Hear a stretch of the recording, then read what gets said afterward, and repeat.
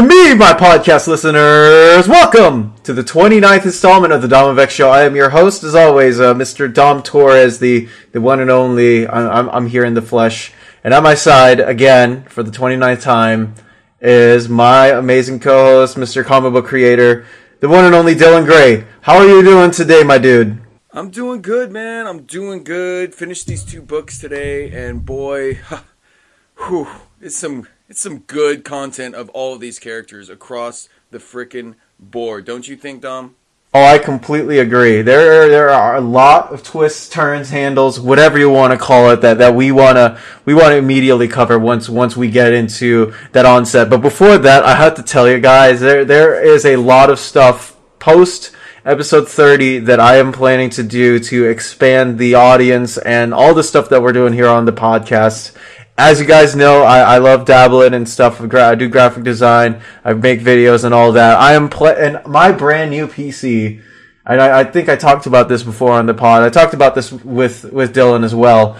I am planning to do a whole bunch of more stuff, open up a YouTube channel, do some more things, because I want to expand everything, and Dylan's going to be here, of course, and there's just so much I want to do in regards to all this X content. So, because of the brand new PC and because of all the stuff that has opened up as far as the possibilities are concerned, there are so many things we've gotten planned, we got stored, and we hope you are here to enjoy all of it. Definitely. Dom has been cooking up some pretty dope stuff, guys, and I can't wait for you all to see it. But enough about that. Can we talk about these frickin' book right now? I am so frickin' juiced right now.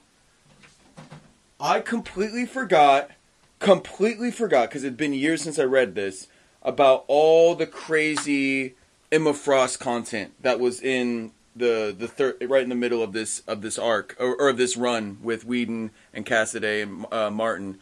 And you gotta love it. You gotta love it. A redemption arc, if I may, for Emma Frost, wouldn't you say? You know exactly what my feelings are about the White Queen, Mr. Dillon. Let's not get head over heels, okay, for Emma because of this this weird, like in what we had Torn and Dangerous, because I got this big hardcover and I was able to read all of Emma's dubiousness and questionable mind tricks, to say the least. I was frankly and very, very upset about the way she treated all of the other X-Men in these two volumes. I really will. I'm not even going, like, where do you want to start? How dare you? How dare you? First of all, she was the victim, okay? She had a crazy psychic parasite in her brain, controlling her actions, trying to get their body back, okay? She was going against the X-Men against her will. She was willed into it. And still, at the end, ended up falling in love with your boy, Cyclops. Why? Because there's something going on in that brain that turns psychic chicks on. I don't know what it is, but there's something going on in there. It must be really beautiful in there or something. Because he's such a Boy Scout. But I have learned about this over the years. Like, it's weird because, like, that just seems like his type, or the type that falls under, like, his whatever you want to call his psyche, if you want to call it. You got Jean, you have Betsy, right, Emma. Like, I just don't. I really want to know, like, what turns people off, because it's he's not the most handsome X-Men, even though he is a decently handsome folk.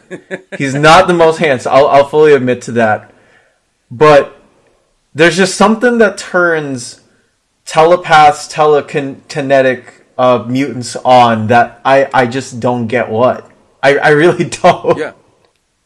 No, there's some like crazy like stuff, like psychotic stuff happening in there that's just really awesome. Because look, I mean, he was definitely Professor Xavier's #1 pupil for a reason. You know what I'm saying? In the cartoon, I remember specifically when Rogue took his powers and went into his head, she like later went on to him and was like, hey, let's do that anytime, you know? So that's a thing. That is a thing. But we're not talking about that. What we're talking about right now is Emma, okay, being a victim of a psychic parasite, okay, and why she literally thought the Hellfire Club was there, and she had no choice in the matter, okay.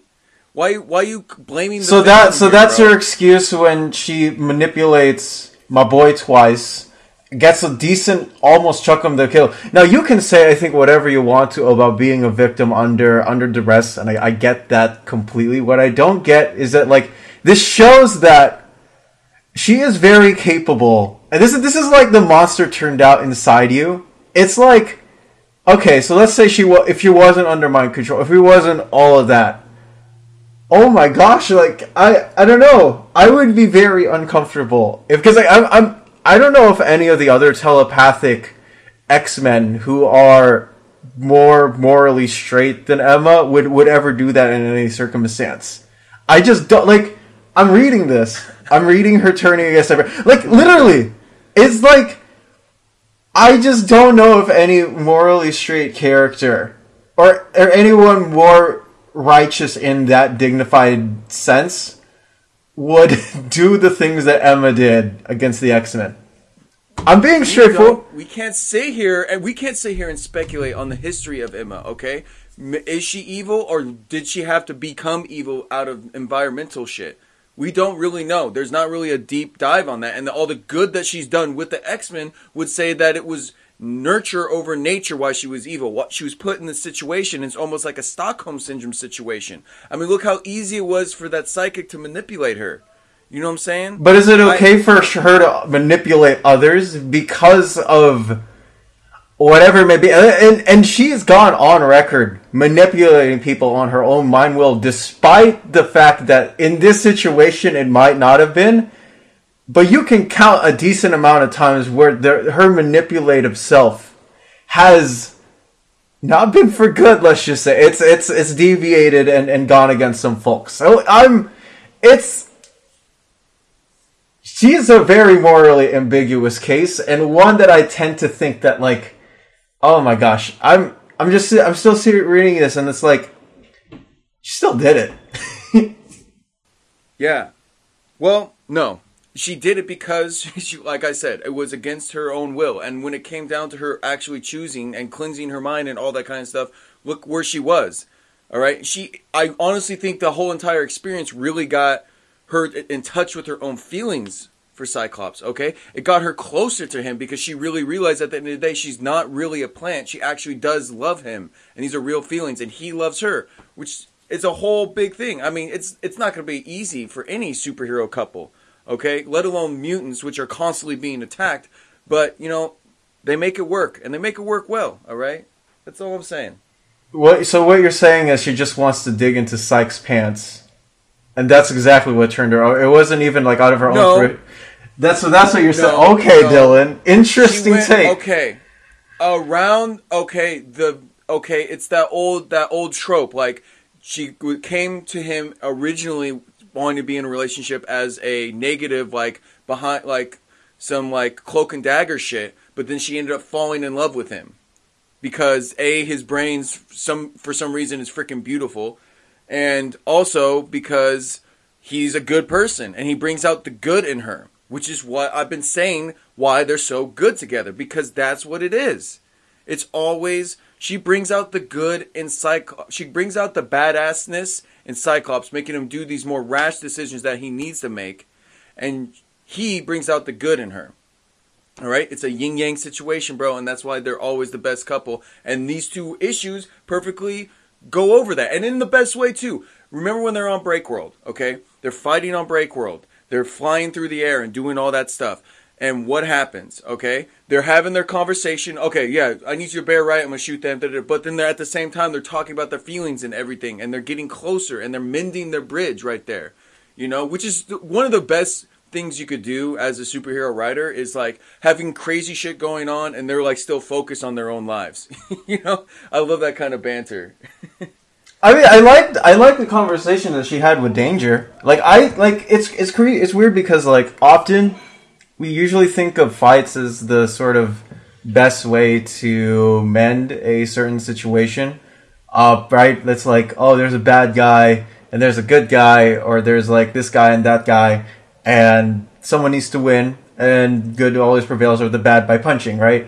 I actually thought that that conversation she had with Danger was really cool because it showed like, oh hey, we can solve our problems not by, you know, tearing up to like her getting into a diamond and using her psychic, whatever it may be, right?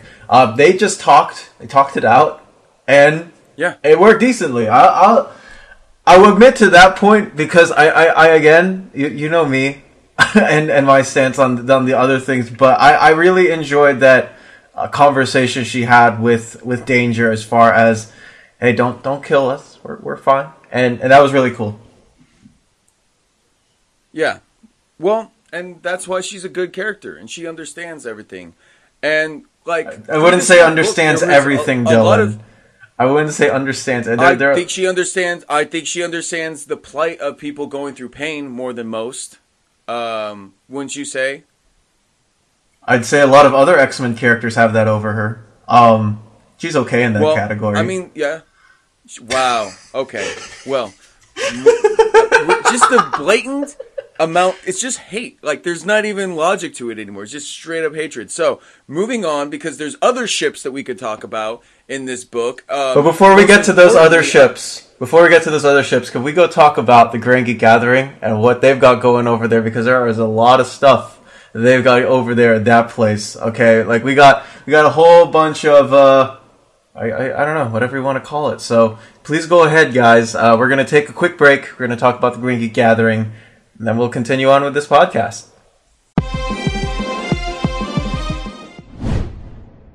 To my podcast listeners, The Grand Geekery is the best show for all news on pop culture, as well as a diversified variety of segments, conventions, and everything nerdy. Hosted by our very own Tyler McPhail and with Lamar Harris, the show runs twice a month and is available on all platforms. Please go ahead and check it out at The Grand Geek Gathering or wherever you listen to your podcasts.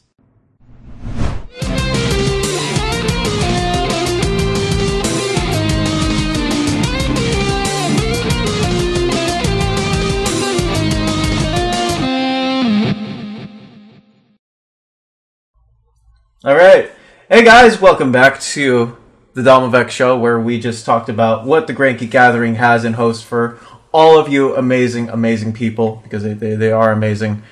We need to talk about more, again, because relationships are the fundamental structure of everything in fiction, whether it's regarding oneself and oneself, or others and oneself, or whatever it may be. Abigail Brand, your homegirl, the person we were both waiting for to read an Al Ewing Sword. Mm-hmm. I'm reading this second arc because we get a little bit more of her into what she's actually like as a character, what her personality is, and all that. And the stuff that she has with Beast, like all that personal, whatever you want to call it, and the Tanglian duos over there made me like her character more. And with all the stuff that happened with Beast because of the Emma stuff and the manipulation and all that, I got a chance to feel more for Brand's off-brand. I don't know how you call it. Like her very standoffish character. That's what I'll say. Her very standoff. Her shortness, her unsocial behavior, her non-human etiquette. Like, let's be realistic, because she's not. She's half human. The other half, alien. So, she says it herself. Like, she can't socialize well because she's freaking half alien. Like, she doesn't dye her hair green. It's naturally that color. I would like to, you know what? Because this has always been the part of that has been cool, at least as far as her design goes. I find it cool when, like, there's this, like, mutant or there's this character that you think, like, oh, they dyed their hair purple, but it's actually not, like, it's actually not dye, it's natural hair. I don't know, I think her green hair is cool. I like the hairstyle, like Sumi. It's just part of what I like about her character. Definitely. No, it's great. It's great. And also she's got powers. Like, I remember originally reading it, And she's like, yeah, there's a reason why they call me Brandon. It's not my given name. She literally can just make her hands extremely hot, which is really freaking cool. And apparently her father is a big furry beast, so that's why she kind of starts to fall for Beast. She says that even straight up to him, like, you question everything I do, every step of the way, and I need someone like that in the field with me to make sure that my decisions are right, because we handled this op perfectly well together. And also, I'm super into you. So, why don't you come join Sword? It's so weird. Yeah, because... And the funny thing about Sword is, like, having Beast on the station working with them, it's not a crazy thing to see. You know, because they got all the other aliens on there. I mean, even frickin' Lockheed, for Christ's sake. He's even a Sword agent. Oh my gosh, it's crazy. But before we continue, Brand is a mutant. I think she's like that a freaking weird, because retcons and all that stuff. So, because right now she's able to pass through the gate, she's able to go on Krakoa and all that BS. Is she which I think is official? cool. Wait, so it's been no, she's an actual official mutant. She's an official mutant. Okay, I like that. That could work. So she's no longer alien, or she's half alien, half mutant. She's an alien mutant hybrid, but she has the mutant gene. Got it. Okay, I'm here. Boom, focused. Good. Boom, boom, boom, boom, boom, boom. You know who else has the booms, and who I've actually been low-key enjoying in this book? Freaking Lockheed. Can we just acknowledge that this... Low-key enjoying? High-key. Bro, high-key. Are you kidding me? Anytime that dude shows up, it's great. He's so cute. I really want a Lockheed plushie. Because again, I'm coming from this reading Marauders and and Lockheed's adventures with Kate, or then Kitty Pryde, and so I'm coming over here like as a new guy who's experiencing the Lockheed I guess the full experience, because he does show up, like Lockheed is doing a lot of stuff in this book. You know, like as a swashbuckling partner of Kitty, and next to her fighting and wielding and shifting in and out, like he gets to have there's so much personality inside this pet dragon. Like he gets angry, he knows stuff, he's smart, he's working for Sword, and like you see him like, you know, wrapped up next to Kitty. Speaks multiple languages, let's not forget that. Oh man, it's crazy with the amount of everything that this guy brings in, and it's just so you I don't know, just look at Lockheed and you're like, this guy is really cool. I like him, and so there's it, and it's crazy insane to me how much volume that this dragon has, because again, when you think of pets, when you think of characters who can't speak, you know, in like I guess English, because for the lack of better, like can't speak readable words. It's just something you enjoy when there's a character is given a lot of emotion through other means, and it's just fun to read. There's a lot of magic that holds within inside, and it's the best thing ever. Definitely. And I don't know when they officially made him an alien. Was he always an alien? That's something I've never knew. It could have been a later retcon, or like something they added to it. When did Lockheed even come around the X-Men in the first place? I know he's always been bonded with Kitty, but like, what else? You know, like, was it some like Excalibur mission or something? Like, I don't know. Where'd he come from? So, from what I understand, he was found. He's a Claremont character. He came about in the 80s. Lockheed. Of course, he's Claremont. Kate found him on Slee's world as this weird flock, whatever you want to. This purple dragon. We don't know much about. We actually don't know, I think, any of the history of the dragon-like alien creatures that they're bonded from, but Kate, Dragon Planet. Hey, I'd like to go to that place sometime. Maybe I can find myself Lockheed there. But yeah, Yeah, we don't really know much about Lockheed besides that. But whatever whatever the bond has between Catherine and Lockheed, it's a very strong bond. It's a very tight bond. It's something that I'm pretty sure they're the only two people in the world who would understand. You know, they love each other. They're fun. They're cuddly, right? And that's, again, like, relationships are awesome, and I enjoyed those two in this book. So, oh, it's so cute. I really want a Lockheed plushie so bad.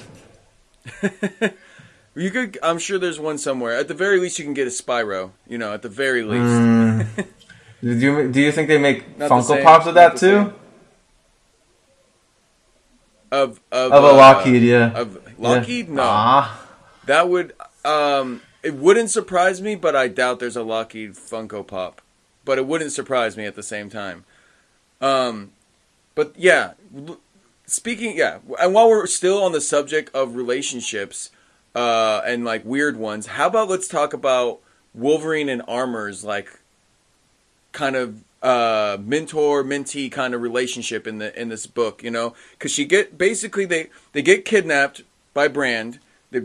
She brings them on board and gets them heading towards Breakworld to get the crazy armada from Breakworld that's planning on destroying Earth, you know, and they start heading out there, and Armor just happened to be in the vicinity and gets sucked up into the tractor beam, whatever you want to call it, you know. And she basically, Wolverine's like, guess what? You're an X-Men now. Like, deal with it. Like, I believe in you. Like, if all these people know, it's all good. Like, let's start. Like, class is in session, you know? And she's like, I want to be called Armor. And he's like, a little bit on the nose, but okay, that's fine. And, like, just the whole, like, every time he's just showing her the ropes and just, like, helping her be the X-Men that she wants to be. Because that was always her plan from the beginning of the book. That I want to be an X-Men. That's the goal, to be on the A-team. That's what I want to do. And this is why I'm such a big Armor fan. You know what I'm saying? Specifically what happens at the end, you know, when all the sad stuff happens and she goes to Wolverine. He's like, can you help? Can I help? And he goes, are you beer? And so she punches him and says, like, I'm sorry that, like, you're sad and I need to train. So let's figure this out. And he goes, you know my claws can go through your armor. She's like, you can try. It was pretty dope. That was a dope moment. I really liked that. And it was like the beginning of her real big character build that they never really got to until now. Right? I mean, they barely have done anything with Armor since her creation. And it drives me crazy. That's why I hope that she would have won the election.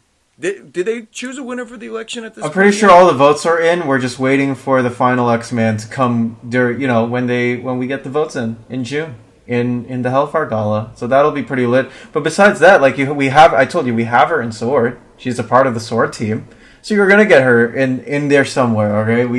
We Al Ewing's got, at the very least, Al Ewing has got you on that. But I really love that first conversation when they come flying down on Breakworld and all of that stuff, and Mr. Logan is over here and he's pretty much on the brink of, like, he's like, it looks like he's dried up, he's scorched up, you can't even see his face. And so he's like, hey, just let me... man, it was a really hilarious conversation, too. Because, again, like what you said, where she's like, I want to be called Armor. And he's like, you know, like, thinking it's very direct. And I'm thinking of calling myself Claws. Because, you know, that's what Wolverine has as a weapon. And Armor's just like, it's not stench. Because I'm pretty sure because of all the flames that are coming out from Wolverine's body, I'll just say this, man, like that guy is he probably must be sticking up pretty badly compared to what he already probably does smell like. So, you know, there's a little food for thought there. In a world where all the largest pop figures in life are superheroes with capes, how about all the creators and characters who don't feel the spotlight as large as the others? What if I told you that there was an awesome podcast dedicated to the best creator-owned comics out there? Guys, Indie Comics is a show specified for all your indie comics needs. Self-publishers, branched-off creators, and small company powerhouses all come into play with them. please go check out their show on the Grand Geek Gathering and all podcast platforms. That is, again, Indie Comics.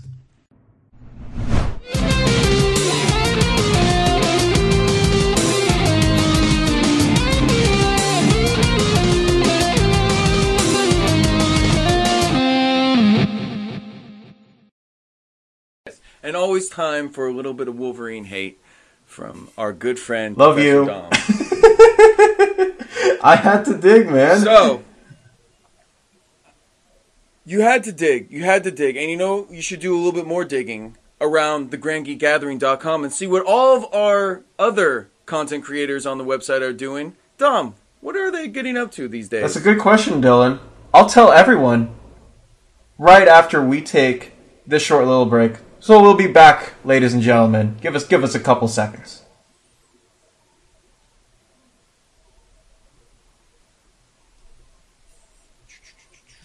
All right, guys, welcome back to what? No, okay, my bad. What's up? Hold on. Before we start, this is how I think you should end it. Let me know what you think. I want to talk about. We can talk about action scenes. That way, we could talk about the page turn with Colossus, which is the dopest page turn in all of comics history. I don't care what anyone says. And then we could talk about the Kitty and Colossus stuff. Oh yeah, no, we got Kitty Colossus, we got the action stuff. Then we need to talk about John Cassidy. We need to compliment Cassidy for the amazing art in this book. Okay, those are the three main talking points and square heads, and then we can end on that. All right. Yeah. Good. Let me. Oh, shit. Press the wrong button. Let me poke. Oh, I can't poke everyone? What? And they're not letting me individual... Okay, here we go. It froze for a minute. I see y'all. Okay. And we're back. Welcome back, guys, to the Dom of X. Again, it's me, Dom. Dylan's on the other side.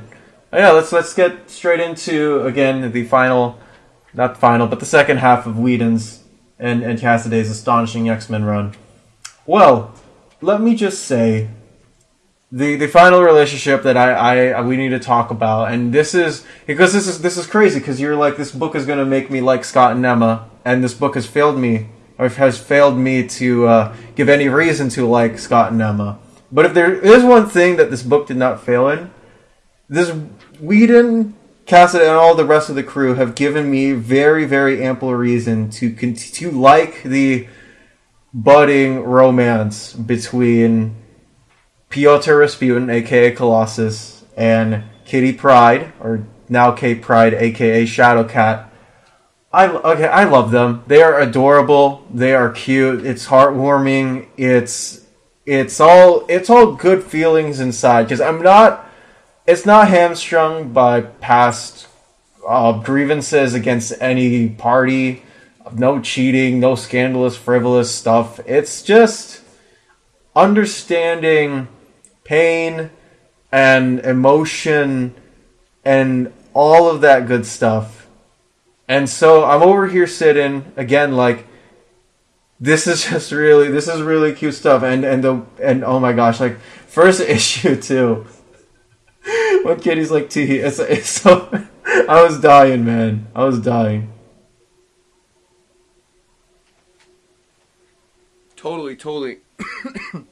And they said through and through, there's all mutant books, there's superhero books, and this was 100% a superhero book, and you could tell by the specific love scene that they had in the middle of the book. Not the first time, but the second time they hooked up, where she's like, look, bad stuff's going to happen. Like, we always say that we wait for the dust to settle, but that's not our lives. There is always going to be dust. Dust is part of our life, and it's never going to go away. So when we have these moments where we can be happy, where we can just take advantage of just truly being happy with each other, we need to do that. And I was like, it's such a powerful, like, writing thing to just think about, like, just in general, like, not even being a superhero, just being a human. Like, when we have those happy moments, we really do need to hold on to them.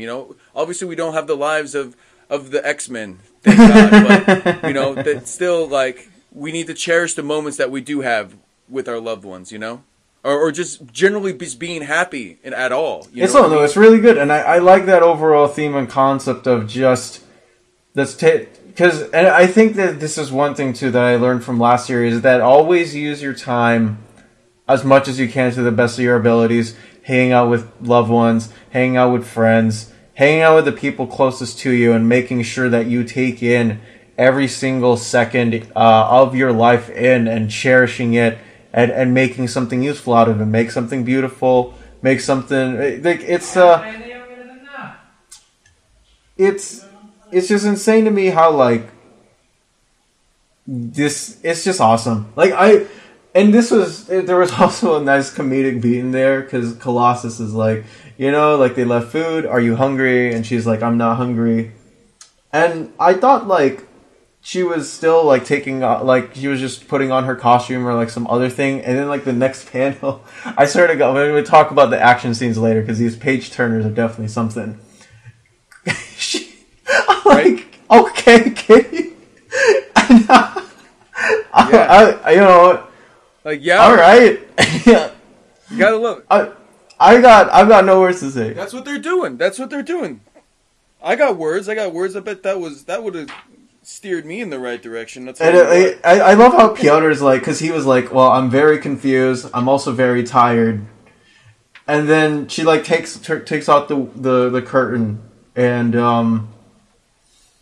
oh yeah, I guess Piotr had a good night. I'll say that. That's one thing for sure he had. So, hey, you know what? Yeah, this big old Russian goof who can turn himself like completely make himself into steel. Well, see, I'm jealous. See, I wanna.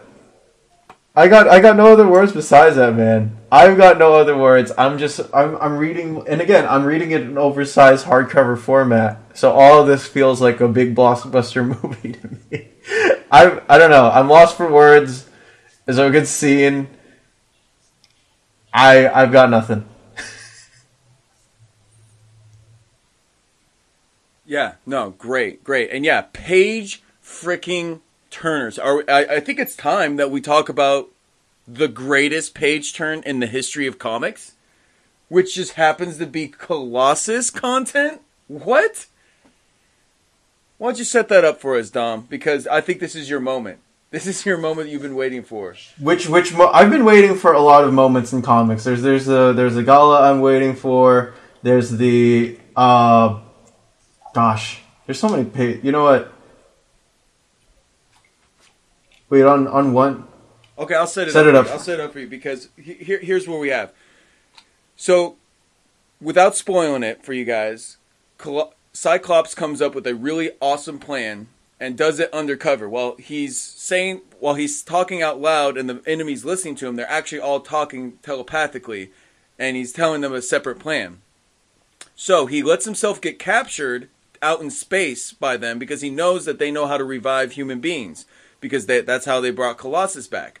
And once all this information gets to him, he's like, right when he's like, but none of that matters because what are you going to do? You can't hurt me. You don't even have your powers. But the thing is, he does. And all he does is smile. All he does is smile. And you turn the page and explosive. Just. That's when you. Shoots the biggest optic blast I think I've seen in a long time or ever, to be honest. And just wails it into the Dreadlord or whatever the heck they're called. What was it? Grand Gangster or whatever the heck the name is. We'll just call them the green old baddies that happen to be parts of the Break World.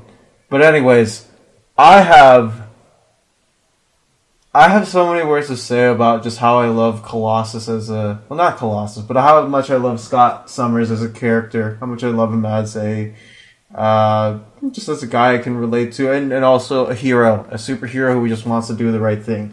Now, because Cyclops has had he's had it somewhat restrained anyways, so they're all like, you have no powers, you're useless, so what can you do, right? And besides the fact that, Scott has proven himself as the greatest leader of the X-Men, he's over here and he's sitting, it's like, what are you supposed to do? It's like, are you just going to punch me? That's not going to do anything. And then literally all of a sudden, we get this big page turn. I put on some X-Men animated series music while I was listening. I always do it whenever I read my stuff, but this just hit. So I was listening to an orchestral rendition of the X-Men theme, and literally as my boy opens his eyes and or lets it all out in the biggest wave and form, I yelled out, I screamed, I was like, this is insane! This is me being like, finally, my guy gets a moment and shows why, oh, like, because you normally, like, man, if I was Scott, like, I've got my eyes, I have to keep my eyes closed if I don't have the ruby quartz on, because I don't want to shoot, I don't want to hurt anyone, but at that point, I was like, hurt as many people as you can, because I love it so much. And it's an awesome moment. And I'm hoping that in Hickman's Grand Saga, whether it's the beginning, middle, wherever it may be, end, I get a Cyclops moment like that. Because that is the power and deviation my boy deserves over everyone. I want more like that. What a page turn. I did not expect it. Holy crap. It was so good. It was so good. It was. So, and the setup and everything, like, I had completely forgot about because it'd been years since I've read it. So, like, getting that page turn, I literally was like, yo! Like, I'm with you. I cheered. It was a cheering moment. And I was just like, it was awesome. And there's not very many things that make me do that, to be honest with you. I'll tell you right now, the only other thing that's ever done that for me is My Hero Academia, which is basically X-Men on steroids, if I'm being honest. But yeah, no, they it was just an emotionally charged, like, big reveal. It was a reveal across the board because they're revealing the big plans, they're revealing like how everything was a setup, and revealing like now he's got powers. It was just boom, perfection.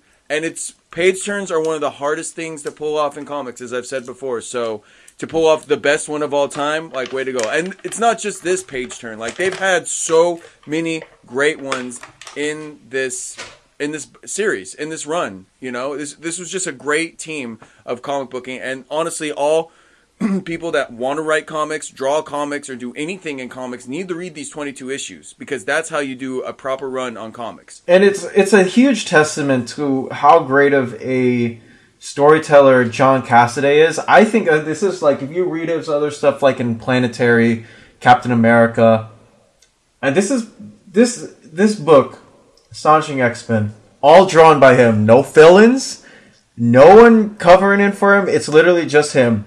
He has shown that he can do dynamite, amazing action scenes and art. The expressions in everyone's faces, with, you know, it being good to, you know, in that range, but his art is just stunning. It's awesome to look at.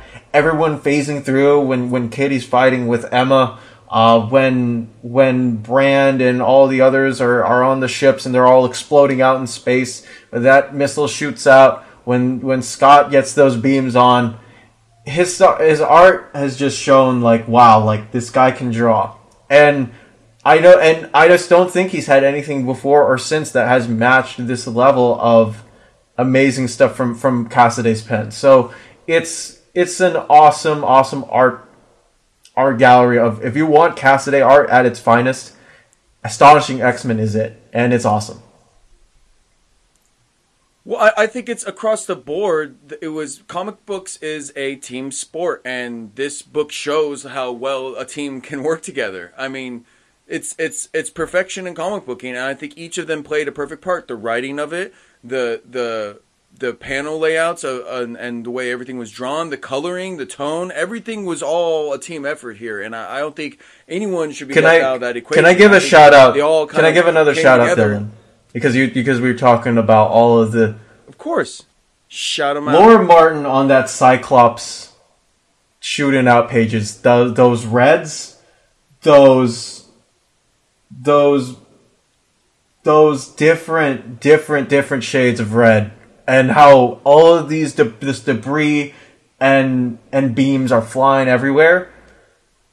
This is what Cyclops' beams should be colored as and look. I don't care what anyone says, because holy crap. Like, Cassaday's great, but again, like, I will die on the hill saying Laura Martin is the best colorist in the industry. I have never seen anyone else's colors just be as fluid, as riveting, as eye appealing as her stuff goes. The lighting is perfect. Every color I feel like in this book is pitch perfect. All done by her, and literally the red. She gets the red. Like when I think about Cyclops and I think about all the different shades of red, which is crazy to me because I know that we males are not as good as females in searching for the different tones of colors in that department. But when I is that like legit science? Wait, hold on. That actually is legit science. Females can see more different or more shades compared to men. Well, that explains why the best colors are women. Now that I think about it, yeah, that makes a lot of sense. It does, doesn't it? Like Rachel Rosenberg. There's a lot of amazing female colorists out there in the industry. But yeah, like I said, Laura Martin. We talked about her in the previous episode, which you guys should go check out anyways. Amazing colors, all the greens, all the reds, frickin' Emma's costume in white, the yellows on the X uniforms, Danger, Beast Blues, space, all out, even like her space. Well, and even the contrast too, like that scene where he's shooting through the building and like armors up to get out of her handcuffs, and like hers is red, and it's like contrasting with the red that's there. It was just it's really awesome, really good work. Like because with Armor's costume too, like I want to talk about that for a second, because with Armor, her costume or her outfit, I should say, with her powers in, because she has armor, has to look different compared to like all the other stuff that she's wearing. But Laura does those pinks so well that like it gets so good. I really don't have anything much else to say besides like everything in contrast. Everything is fluid. It's all different, and it all makes sense for the story and everything else that's going on. Like it doesn't feel like a dead book. Like Laura really excels at bringing this book to life, bringing Cassaday's pencils to life, bringing these amazing fight scenes to life, and making sure that every single tone on the page is put well and done well. So it's just a testament to how awesome her work is. Seriously, and it hasn't stopped being this good either. This wasn't like her peak. She's been consistent like this for decades now in the comic book industry. It's crazy. It's crazy, isn't it? Like I think of and we'll probably never cover it on this podcast, but I always think of Laura's stuff in J. Michael Straczynski's Thor, which was penciled by the amazing Olivier Coipel. The way that she does Thor's like lightning and how it like crackles to the ground, but just like the fact that the lightning felt alive, she just dazzles me every time. There hasn't been anything Laura Martin's colored that I haven't liked. That's how crazy it is. Like I've gone through a lot of other like artists where I'm like, oh, the colors feel flat or feels off. Like it's never like that with Laura for me. It's so I hope that the more books we cover, she pops in and says, hey, I'm coloring X-Men again. I'd love to have her on too. So like I love Laura Martin. She's awesome. Yeah. Oh, and she's a delight too. I've met her once. We were friends on Facebook, but like I just talk on her posts. But then I met her at Dragon Con one year, and oh my god, she's delightful. She is just such a mensch. I love her. Oh my god. Yes. But she probably doesn't even remember meeting me. It was one of my peak moments of meeting comic book people. It was super random. I was literally just walking back from getting some water at the fountain, and I'm like screwing the top of my water bottle, and then I look up, I'm like, oh my god, Laura Martin. She's like, yeah. I was like, I'm a huge fan. I follow you on Facebook. She's like, oh, okay, sure. And she acted like she knew me. It's okay though. I understand. It's convention stuff. You know how many people I like, oh yeah, I totally remember you. No, never. I remember faces though. I will say that. I just don't ever remember names, and I never will. Never. It's just never going to happen. But yeah, anyways, moving on.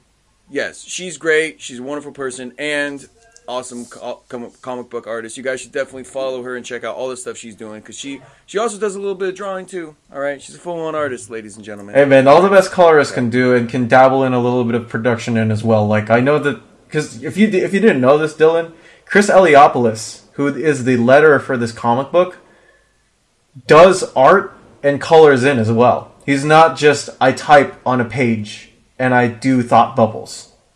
He also does a good deal of covers and art in as well. I know, it's crazy, isn't it? It is crazy, isn't it? It's one-tastic. It is very one-tastic. Chris Eliopoulos is, well, I don't think he works for Virtual Calligraphy anymore. See, I have an odd thing with letterers, and I want to talk about this for a second, and this might deviate from the Astonishing X-Men recap or whatever it may be.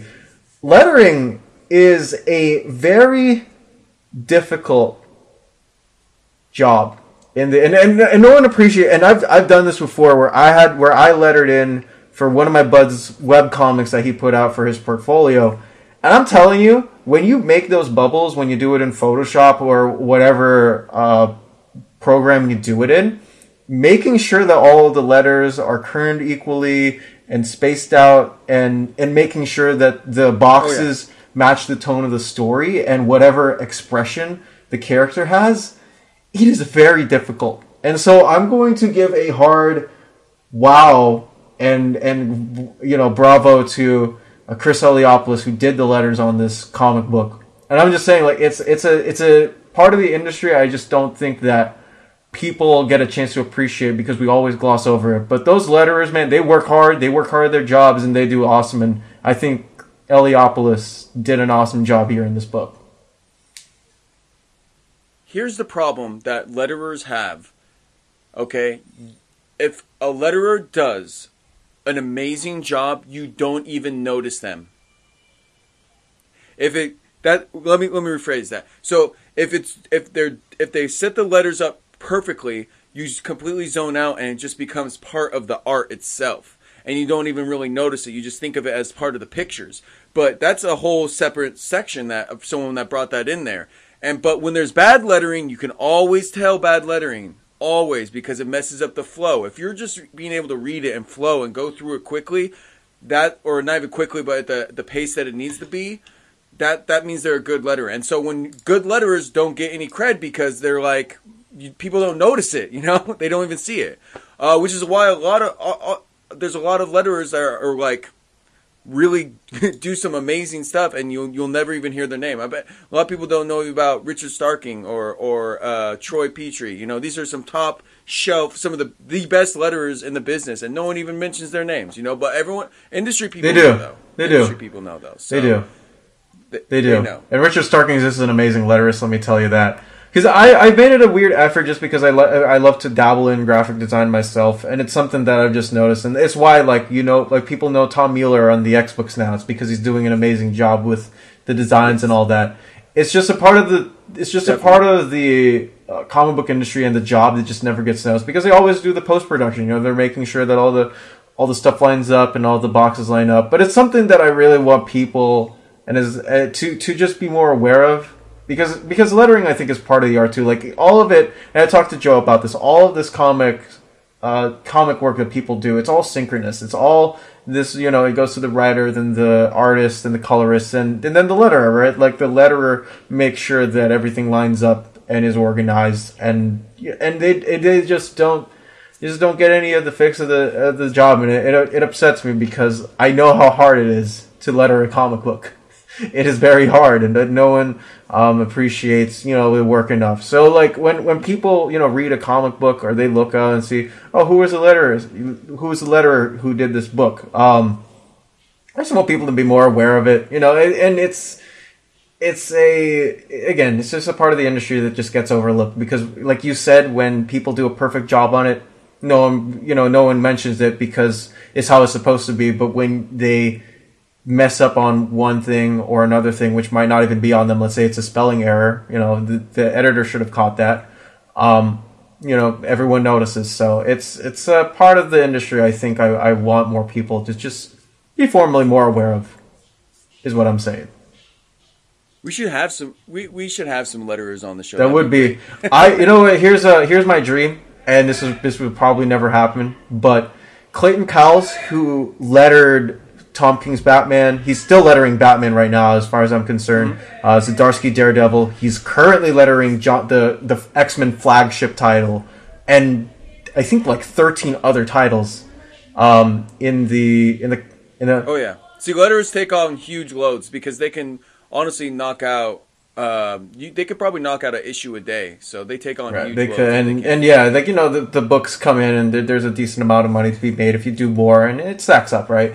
So, but yeah, I would really love to get Kyle's on this show because he is one of the better known letterers over at Virtual Calligraphy. His name is on The Wicked and the Divine by Kieran Gillen. He letters that, so. And like I can name off all the ex-office letters off the top of my head right now. Clayton Cowles, Joe Sabino, Joe Caramagna, Corey Pettit, Ariana Maher, and there's one more I'm forgetting. What's the guy's name? Not Nicki Minaj. Does she do design? I don't know if Nicki Minaj did. I'm pretty sure Nicki Minaj is lettering an X-Men book, bro. I'm pretty sure. Okay. What is it? She does a lot. Oh, man. That explains why there are so many X books. It's because of her. I got it. Thank you, Dylan, for the information right there. But yes, guys, this astonishing run, literally by all means astonishing. It's an awesome. Whedon and Cassaday, Barton, Eliopoulos, all doing a fantastic job on selling. I think people back to a regular X-Men title. And one thing I love too, very little Professor X. No Magneto. It's just all the other X-Men guys. And some people who might be upset that, a lot of these guys are A-list, right? Cyclops is A-list for sure. Kitty Pryde is A-list. Emma Frost has become A-list. Wolverine an S-list, right? He's in his own list. It's a great title for people who want to get in the X-Men but don't know where to start. It's a great title for them to pick up because it has all of the themes that are present in with what the X-Men stand for and how mutants affect the Marvel life, but it's also great in the fact that if you don't know any of these characters, they do a great job of introducing you to them, introducing to why they are awesome, and getting to know what the X-Men are like day to day. And that is why I 100% recommend this book to literally everyone. All 24, 25 issues of it. The best X-Men run ever. Don't care. You cannot find any better 22 issue, any better just run on anything. It's perfection. It's perfection in comic booking. It's perfection in X-Men lore and history, and it brings so much new that we love today. Armor, guys. Armor alone, okay? Sword, armor, danger. What else do you need, guys? Go pick it up. Astonishing X-Men. Amen. And get astonished today. We will be astonished today. And we have a lot of things coming up prepared for you guys. Excuse me. Let me repeat that. We have a lot of things that we have, again, prepared for you guys on this podcast. And outside of this podcast, a lot of big announcements coming in from me, hopefully from Dylan too. And now I no longer have a reason to be lazy because I now have a working system that can run through literally anything that stands in its way. So I am really excited to bring you all the amazing content on there. And next week is the 30th, guys. We hit 30. We have something special prepped up and planned for you. Mm-hmm. I have something special prepped up and planned for you guys. Yeah. Be there for it. Boom. Be there for it. Be there for it. I cannot stress to you enough to how big this thing is going to be. Get your hopes up. There's also a lot of other man, as the Hellfire Gala is coming in a couple of months, when this podcast comes out, it'll be the first week of March. We probably won't cover anything current until June, July, August. Probably July is what I'm thinking because the trades and all that stuff don't come out by then. Till then, guys, we still have a lot of older X runs we have to go through. And again, being weekly, being all this as it is, and all the hour-long commitments, we have a very, very we got a lot of stuff in store for you. A lot of other runs we want to get to, and so just be on the lookout. Some one shots too. Some one shots. There's a lot of one shots. Some a bunch of stories I can't wait to that both Dom is making me read and I'm making Dom read. It's gonna be it's a fun experience for both of us. We are going to definitely have a lot of fun doing that, and again, all will be well, as the great Saint Walker of Prime Earth has said. Is he dead? I don't even know what's happening on DC anymore. But anyways, guys, if you want if you want to figure out what we're all doing, you can follow me at Domovex Studio. That's on Twitter. It's on Instagram. I'll reply to you. I'll say hi. I do all of that over there. So if you guys want to see what I'm doing, what I'm prepping up, what I'm planning to do, go ahead, follow me there. You can follow Dylan at Mr. Dylan Gray on every single platform, like I said. You can also send us all your emails and all that whatnot at domovexpodcast@gmail.com. That's at domovexpodcast@gmail.com. We want to thank, again, the Grand Geek Gathering, the awesome peeps over there, for hosting this amazing podcast. Thank you to Tyler. Thank you to our amazing producers who let this show make it what it is. Like, let us be us and all of that. They're awesome. Again, if you guys haven't yet, go check them out. I want to thank Dylan again for being my podcast co-host for 29 straight episodes. I'm hoping to make it 290 more. So, yeah. Again, thank you for being here, sir. No problem. So wait, let me get this straight. You said 290 more, so that means altogether you want to have 319 episodes completely? 319. Oh, that's what? That's it. That's our goal, guys. 319. 319 is our official goal to make this podcast one-tastic. And so with that, I want to thank again, I want to thank every one of you who's here listening to support us. The 30th is going to be coming out. We got something big planned up for you. We will catch you on Krakoa the next time with me, with Dylan. So see you guys then. Have a great day. Stay safe. And just be you guys.